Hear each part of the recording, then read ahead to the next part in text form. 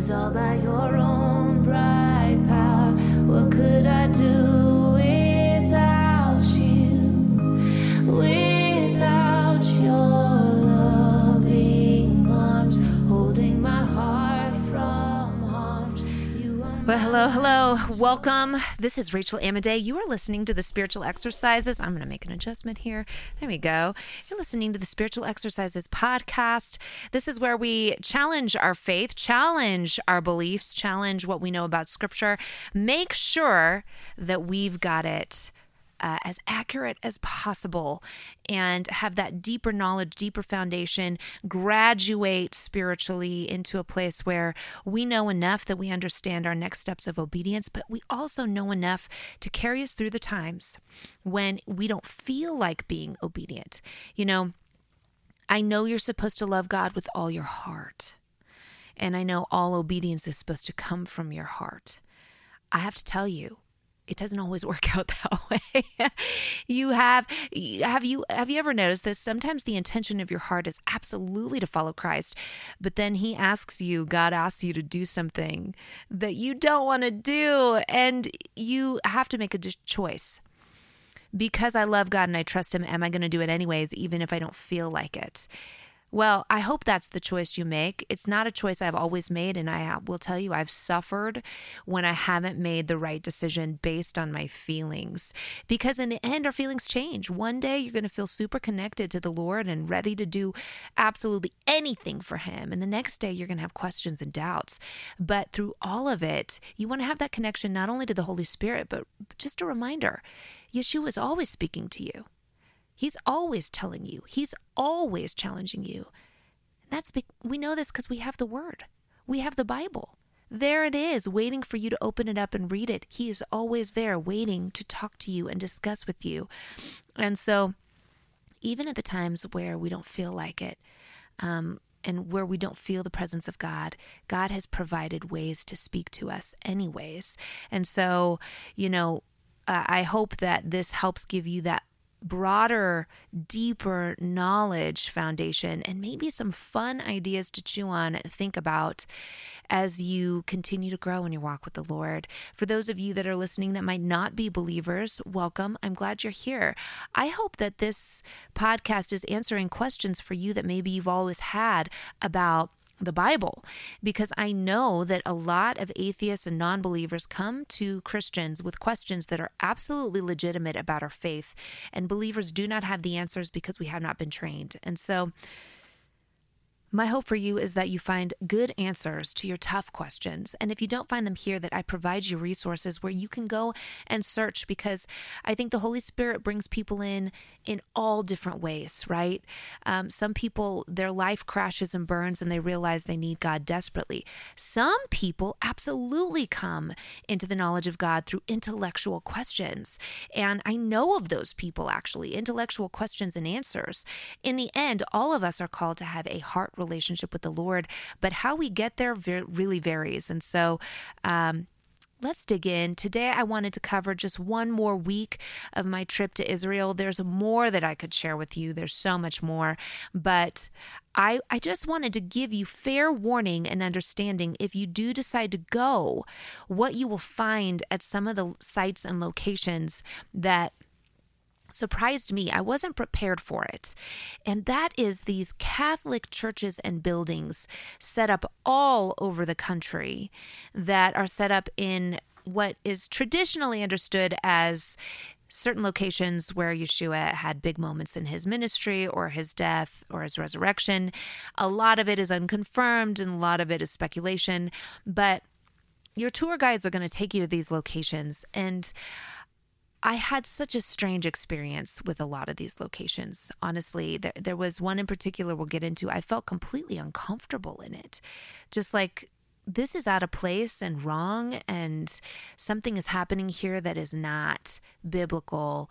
And so I want to give you that history, number one, why this happened, what happened here that we've got these Catholic churches on top of all of these historic locations. And then kind of some of my experiences. I've included some pictures of these locations as well. so you can get a better idea. But there is a huge Catholic presence in Israel, which probably you do know and isn't surprising. Let's go to the history here. In 132 AD, the Roman Emperor Hadrian built a temple to Jupiter in Jerusalem and renamed the city Aelia Capitolina. By this time, followers of Yeshua had renamed themselves the Way, and the Way was considered a sect of Judaism. It was not considered its own separate religion, guys. So when Yeshua left the earth, his followers continued to be considered part of Judaism. And so when the Bible says you are going to be a branch grafted into the root of Judaism, pretty much, the root that is there from the beginning, from Genesis, that gets grafted into that root. And the root obviously is also Yeshua himself, who was the author and creator of all of this. But it means it. It means that's what it means. There's not another tree that gets planted. There's not another church that gets planted. We are, Abraham, Isaac, and Jacob are our fathers. Our history, our heritage is the nation of Israel. The first church that was a called out assembly happened in Exodus, at least. That's the very first place it happened. That's our heritage. That's why those stories matter. There are stories. And so we can say, we are just like Israel. We can say, because we are. This is who we are. And so you see this in the history, okay? In 132 AD, you had a group of people called the Way. They were considered part of Judaism, separate in that they believed the Messiah had come, but they practiced the way the Jews practiced. They just believed in the Messiah.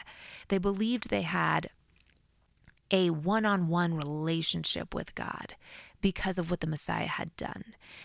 So from around this time period to Constantine, so from about 132 AD to like a little after 300 AD, there was a flood of new doctrines and new ideas that were being spread. There's not really a better word, I guess. They were being spread or being proffered to people. And of course this would happen. You have Judaism and you have paganism. And then all of a sudden you have Jesus come and you have people who say, no, I'm going to follow Jesus. Jesus was Jewish, so we're still going to do Jewish things, but we believe in Jesus. And then you have people who start saying, and it's called Marcionism, and I detail this in my book. Marcion is a very important character at this time period, and people don't know who he is. It's just tragic to me because he was a giant deal. But basically, Marcionism came along and said, no, really only the New Testament matters. Only what Paul wrote is the doctrine of the church, and we need to get rid of anything that looks Jewish. Okay, and this is actually, he is the one that coined the phrase New Testament and Old Testament. Previous to that, you were going to have a group of books that were all going to be one canon, but he was the one who said there's a separation between these books and the New Testament books. There's a separation there. So much started with him that changed the course and the direction of what Christianity would look like for all time so far, even to this day. Church after church obsesses over Paul. I've heard people say that Paul is their favorite writer of all the books of the Bible. That goes, he goes above and beyond for them, the Gospels and what Jesus said. So we have a problematic obsession with Paul. And by the way, if you're new to this podcast, I'm going to do a nice little review, hammering out some of the issues we have with Paul and our interpretations of Paul. I'm just going to be reading from my section of my book called Writing Paul next week to kind of give you a framework of how I view Paul so you understand what I'm talking about. Because a lot of people think that Paul comes along and explains a change in the laws of God. And I'm going to hopefully prove to you he does no such thing. So we're going to talk about Paul, but Marcion got obsessed with Paul to the point where he wanted to get rid of everything else. Only what Paul said was going to be the new religion. Okay, basically. And he even went so far as to say the Jews have a different God than this new version, these new Christians do. These are different gods. The Old Testament God is mean and terrible and horrible, and Jesus is so much better. Okay, so now you can understand just how dangerous and how heretic Marcionism really is, because most Christians don't believe that, but they don't understand that when they separate Jesus from the Old Testament, they kind of do believe it. And so we have Marcionism start to take hold, and then we come to 325 AD, and we have Constantine, and we have the Council of Nicaea. This is when Christianity became the official religion of Rome. But this was a Christianity completely devoid of anything that looked Jewish. And this is because they hated the Jews and they didn't want to look like the Jews. The Jews were a threat. Constantine himself wrote this, and I quote, "We should have nothing in common with the Jews." I mean, the problem is Jesus was Jewish and he did Jewish things. So what do you think happened to the faith at this point? Well, we're going to see here. Jewish-looking faith was a grave threat to this political, the political maneuverings that Constantine was trying to make. He was trying to unite a kingdom. So many of these decisions were brilliant political strategies.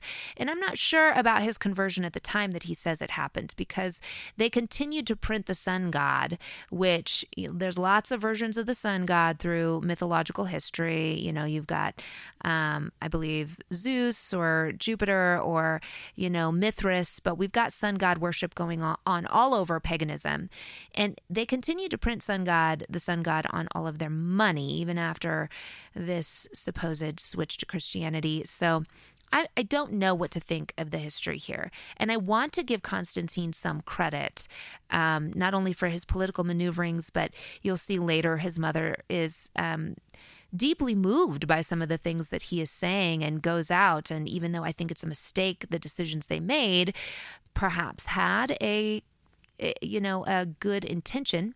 But as we know, the road to hell is paved with good intention. So good intention isn't always enough. So this is how we get the many Catholic churches that we see in Jerusalem and other locations in Israel today. It was started really from this time period of Constantine and the Council of Nicaea. So Helena was Constantine's mother. Now, I am including pictures of this because we did visit this location. She's the one that first built the Church of the Holy Sepulchre. The church is said to contain both the location of Yeshua's death, Golgotha, and of his burial and resurrection. Now, according to the Jewish Virtual Library, and I quote, "Little remains of the original Byzantine structure, which was burned and looted by the Persians in 614, partially rebuilt by the Patriarch Modestos, damaged by earthquake in 808, and destroyed in 1009 by order of the Fatimid Caliph al-Hakim. A portion was rebuilt again by the Byzantine Emperor Constantine Monomachus in 1048, but most of the present building is the result of 12th century, 1144 to be precise, Crusader reconstruction, as well as later renovations. The most recent work of restoration and preservation began in 1959 and is not yet completed. Made after several centuries during which the church fell into disrepair. The present building encompasses half the area of the original Byzantine church, and only the rotunda replicates the approximate shape and design of the 4th century original," end quote. Now, Catholics, Greeks, and Armenians share the site to this day. Okay, different religious rites and ceremonies are occurring there daily. So I've included a picture of the Franciscans doing a ceremony around what's called the Stone of Unction. By tradition, this stone is where Yeshua's body was prepared for burial. And what I saw, I took some video as well. I don't know if I can include that today, but basically what they did is the Franciscans all went around this slab and they sung some songs in Latin, I believe, around it. And then they threw holy water, they sprinkled water on it, and people bowed down and worship at it. It felt unbelievably pagan. And being in the presence of it, my sister, who is not quite as adamant about all of this as I am, was with me, and she looked at me and she was like, "I don't like this." And I was like, yeah, I don't like this either. There's something very idolatrous when you're worshiping a slab of granite or marble, whatever. I think it's granite, just this slab on the ground and sprinkling it with water. And I don't know what they sang. I don't know what the words were. I don't know what it was, but it felt very worshipful of an inanimate object. And we know that the Bible tells us not to do this, right? It says, don't make an idol of any kind that you bow down to or that you worship or that you venerate. Don't try to make images of me that you venerate. I mean, God is so specific. This is part of the Ten Commandments. So it's very strange to see people who would agree that the Ten Commandments are true, but who are enacting rites towards particular objects. I don't know. I didn't like it. It felt outside of the context of what God would want us to do. And the entire church felt that way. It was beautiful. I mean, there's mosaics everywhere, and there's just, it's unbelievably overdone. I mean, every inch feels like it's gold or shining or beautiful or, dark, actually, in a lot of ways. And I thought it was really strange. I was in Jerusalem. I had been a few hours previous at the Wailing Wall, the Western Wall, and the Temple Mount, which, does not feel that way. It's older, and the Temple Mount itself has been there for a long time, and, layers upon layers of history right there. But there isn't a gaudy Catholic structure all around the retaining wall that was, built after Christ, I believe, but is retaining one part of the Temple Mount. That felt so different than being in this really over-the-top, unbelievably wealthy, Catholic church location. Now, the Catholics were in charge basically of depaganizing Jerusalem. So, when Constantine came along, he wanted to get rid of paganism, right? And you would think this is really great, right? We're going to get rid of the pagan stuff and we're going to talk about Yeshua. But this was not necessarily good for the Jews or for those of the way, because the belief abounded that Christians were supposed to replace the Jews. So they didn't want anything to do with the Jews. They really did believe, hey, the Christianity is a new tree that we're planting. And there's this replacement theology, like the Jews lost their right to Jerusalem. This was the belief. The Jews lost their right to be in this place, and God had neglected and denied them access. This was their belief, despite what all the prophets speak to, despite what all the Bible says, despite Jesus himself being a Jew, despite all of this, somehow this belief was rampant, and so there was anti-Semitism starting to run rampant at this time. Luckily for us, though, this belief meant that Constantine left the Temple Mount empty. Okay, so he didn't go and try to build a giant church there because he thought what the Jews had was not for you and me. It's not for Christians. Let me tell you what. He was wrong. The Bible tells us very clearly that Yeshua is going to reign from Jerusalem. He's going to set his foot on the Mount of Olives and split it in two. He is going to come back, and that is his location that he will reign from. And we will go and visit Jerusalem, and we will visit these locations to be with Yeshua multiple times during the year and to celebrate his feast days. This is prophesied. And so there's no replacement. Remember, I really believe that the prodigal son story is not just a personal story. This is a story of the two houses, the house of Judah, which is the older son who thinks they've done everything right, but they've missed it. They've missed that they've had the good father the whole time. And it's about the prodigal son, the 10 tribes that go out and they waste their inheritance. And they become so low that they will do anything. They will be a slave to get back into their father's house. And so the dad gets his two kids back together. Well, this is what Yeshua came to do. He said, I came for the lost tribes of Israel. I came for the lost house of Israel. I came for all those people scattered who don't know who they are, and all the ones who will be adopted into those tribes. Because we all, if we are not part of that lineage, we get adopted into one of those tribes. And so this is about God bringing his both houses back together, not just the Goyim, the nations, but the Jews as well, Judah and Benjamin. Judah is going to be a part of this reconciliation. So Anyways, Constantine and the Council of Nicaea had a wrong belief. I've also included many wrong beliefs, actually. I've also included pictures of the Church of the Annunciation in Nazareth. This is believed to be the site where Gabriel told Mary she was the mother of the Yeshua. Now, I just want to tell you, I've asked the tour guides about this. They tell me in no uncertain terms there's no real evidence that exists of this being the exact location that's claimed by the Catholics to be. But it was a beautiful church all the same, very interesting. The first church was established here on this site in 400 AD. This was also a result of Constantine. During the Crusades, a second church was constructed over the ruins of the first, but it was not finished.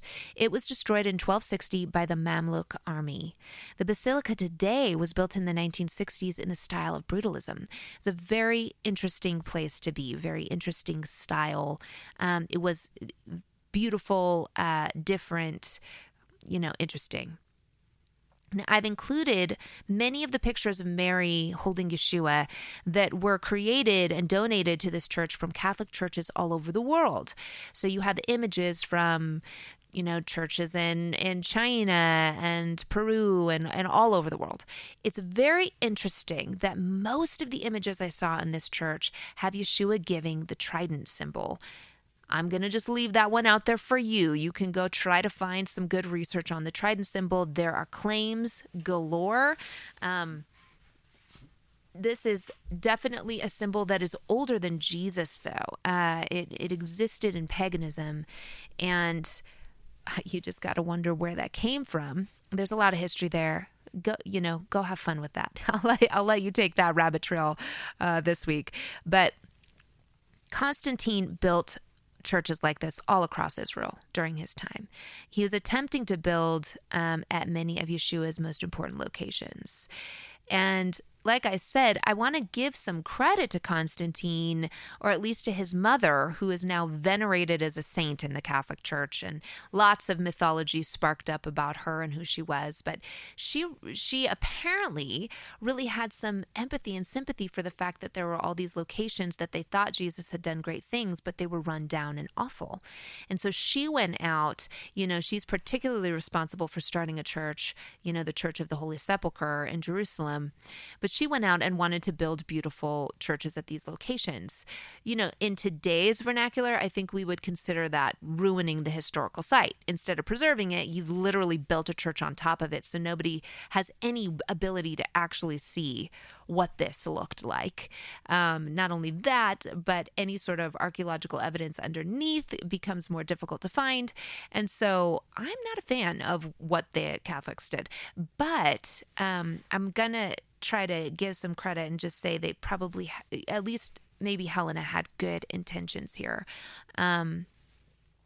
despite all the anti-Semitism that came along with it, unfortunately. And that really turned into rampant, unbelievably horrific anti-Semitism and abuse of Jews. And it would have included people of the way because they looked Jewish. They celebrated a seventh-day Sabbath.